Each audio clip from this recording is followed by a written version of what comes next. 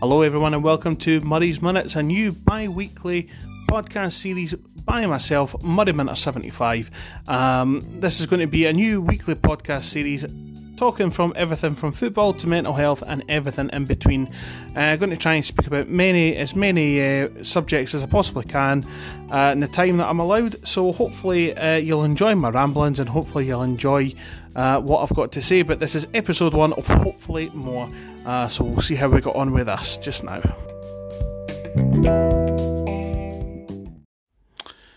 Okay, so let's start off our new podcast series with the most obvious subject. Let's have a wee word about football. And as I say, I am going to be speaking about football, but it's not going to be necessarily everything to do with Hibs. Obviously, that's my Scottish football team. It's not going to be everything to do with them. It's going to be as many things as possible football related. And this week it's been quite busy, it has to be said. It's never a dull time to be a football fan. I think that's fair to say. So let's just fire on into it. And the first thing that I really want to speak about is obviously the situation regarding Manchester United just now. Where to really begin with Manchester United? I think that we're witnessing a fallen dynasty. I think that's fair to say when Manchester United are concerned. They obviously are really struggling post-Ferguson era, which I think is probably fair to say, to be honest. Obviously, it's been 6 years since Sir Alex Ferguson called it quits at Manchester United, and obviously when he left them, they were Premier League champions. They had done quite well in that season's Champions League, and everything was looking quite rosy. Since then, obviously, they have not been Premier League champions in 6 years. They've only finished inside the top 4 twice in these 6 years, and the rest of the time they've been really underwhelming. They've obviously had 4 managers in that time: David Moyes, Louis van Gaal, Jose Mourinho, and now Ole Gunnar Solskjaer. Is it fair to say that the managers are being given a fair crack of the whip? I'm going to leave that open for debate. Managers obviously are struggling at Manchester United just now. Whether that is down to the new kind of standard, the expectation. I don't really know how to bring this up, but Manchester United just now, obviously under Sir Alex Ferguson, had almost 3 decades of success, where they won the Premier League title 13 times, 2 Champions Leagues, X amount of FA Cups, and all the other trophies in between. Sir Alex Ferguson they were a dynasty. They were one of the biggest, if not the biggest club in the world. And when he obviously called it quits, they've went back to what they were before Sir Alex Ferguson. Yes, a big name, but I think they're more of a brand than anything else. At this moment in time, there is no reason to say that Manchester United could do anything in a title race. I don't believe that you could actually sit there and say that they have got the momentum there to actually take them forward and win the league. I think that's fair to say. They don't look anywhere near the side that they were when Sir Alex Ferguson was in charge. There's no real fight in my eyes for what I can see, and it's a conversation that obviously I've had with a good few of my friends, just now, that the fact that Manchester United don't have the team leaders that they did at one point in time. If you think about a Manchester United team for the past, you think about players like Ryan Giggs, Paul Scholes, David Beckham, the Neville brothers, Roy Keane, just fighters, battlers in the middle of the pitch, in and around the pitch, I beg your pardon. But these guys were leaders in their own way. They were leaders, whereas now they don't have that. They're relying on somebody like Marcus Rashford to be their main man. Well, that's not going to work, because to me, Marcus Rashford is a young man. He's still learning his way in the game. Do I believe he's as hyped up as what the papers are leading you to believe? Not particularly. I don't believe he's as big as what he could be. They're relying quite a lot on Daniel James. Daniel James obviously just signed from Swansea in the summer. He's made a good impact, scoring a few goals, but is he the man that could get them 20-25 goals a season? Not really. They sold their main man in the goal scoring department in Romelu Lukaku to Inter Milan. They obviously done a good thing by getting Alexis Sanchez off their wage bill by loaning him out to Inter Milan as well. But I mean, as I say, Manchester United just now, they don't have, in my opinion, the leaders there that can really get them through this really, really dark time. And it's a shame because, you know, at one point in time, Manchester United were the team to watch. I don't believe that they're anywhere near as good as what they are, or what they used to be. I think that's for damn sure. But, you know, we'll have to wait and see how they go with that. Staying with English football just now, it's been quite an interesting week where English football is concerned. If anybody watched the absolutely sickening scenes that happened in Bulgaria during the international break, I'm sure you'll understand what I'm talking about. It was absolutely disgusting scenes in Bulgaria, seeing people doing Nazi salutes and doing monkey chants and things like that to the black English players. It's just absolutely disgusting that in 2019 we've still got this cloud hanging over the game. I've heard people say that the England players should have just walked off the pitch. I've also heard people saying that they done the right thing by doing the UEFA protocol, you know, the 3 strikes and everything like that. So, personally speaking, if it were me, I think they probably should have walked off the pitch to show UEFA, to show FIFA that they're not going to stand for this anymore. Personally speaking, I believe that that's the right thing to do. If it were me and if I were in charge of UEFA, I would be saying, you know, if a player from any opposing team is being subject to racial abuse, the team has got the right to walk off, and if they walk off, that match is forfeited, and the team of the racially abused player is awarded the 3 points or the cup tie. It's only going to be when something like that happens that this is going to stop, because you can fine these guys however much you want.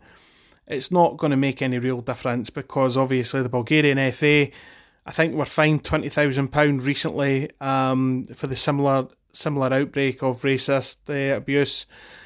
Obviously that didn't stop them. They've not stopped the whole time, even when their own national captain pleaded with them to stop.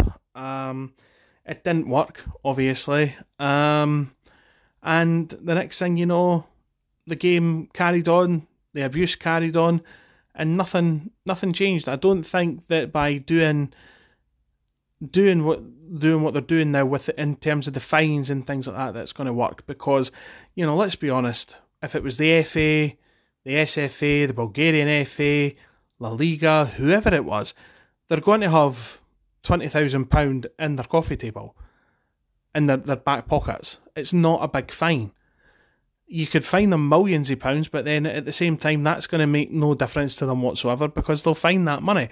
Maybe no in the bigger, with the bigger teams, i.e. Bulgaria and everything like that, but at the same time, something radical has to change.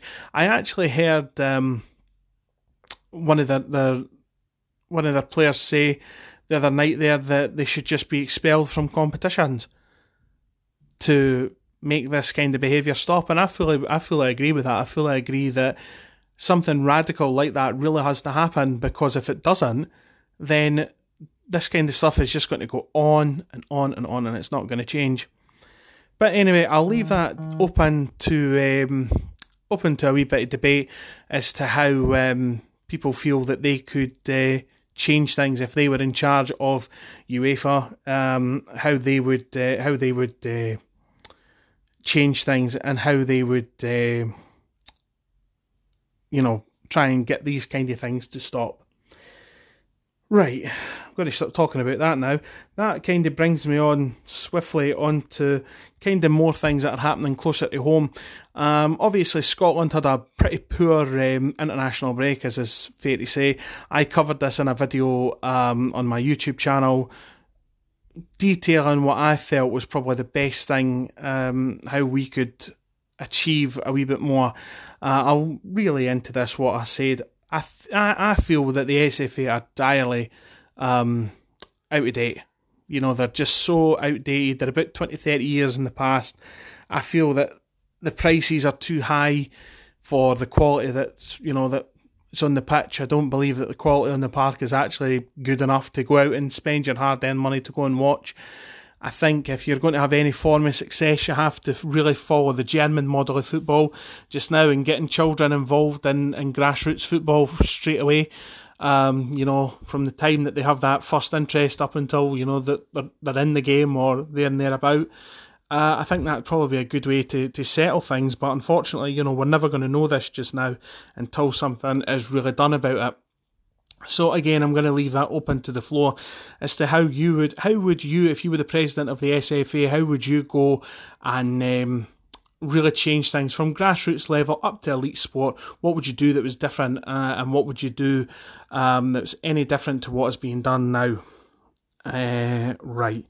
Okay, guys, I've spoken about football quite a bit, and that is obviously one of the main things that I'm going to do during this podcast. But something else that I want to speak about just now, and I feel it's quite an important thing to speak about too.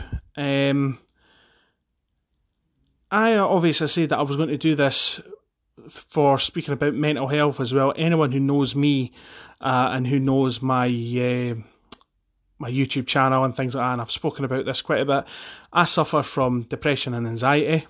I'm not ashamed to admit it. Obviously I do suffer from these things, and it's hard. You have good days, I have good days and bad. Depression and anxiety is not something that should ever be sort of joked about. It's not something that should not be spoken about. I think obviously now we're at an age and stage where mental health is becoming less of a taboo subject. People are more willing to speak about it.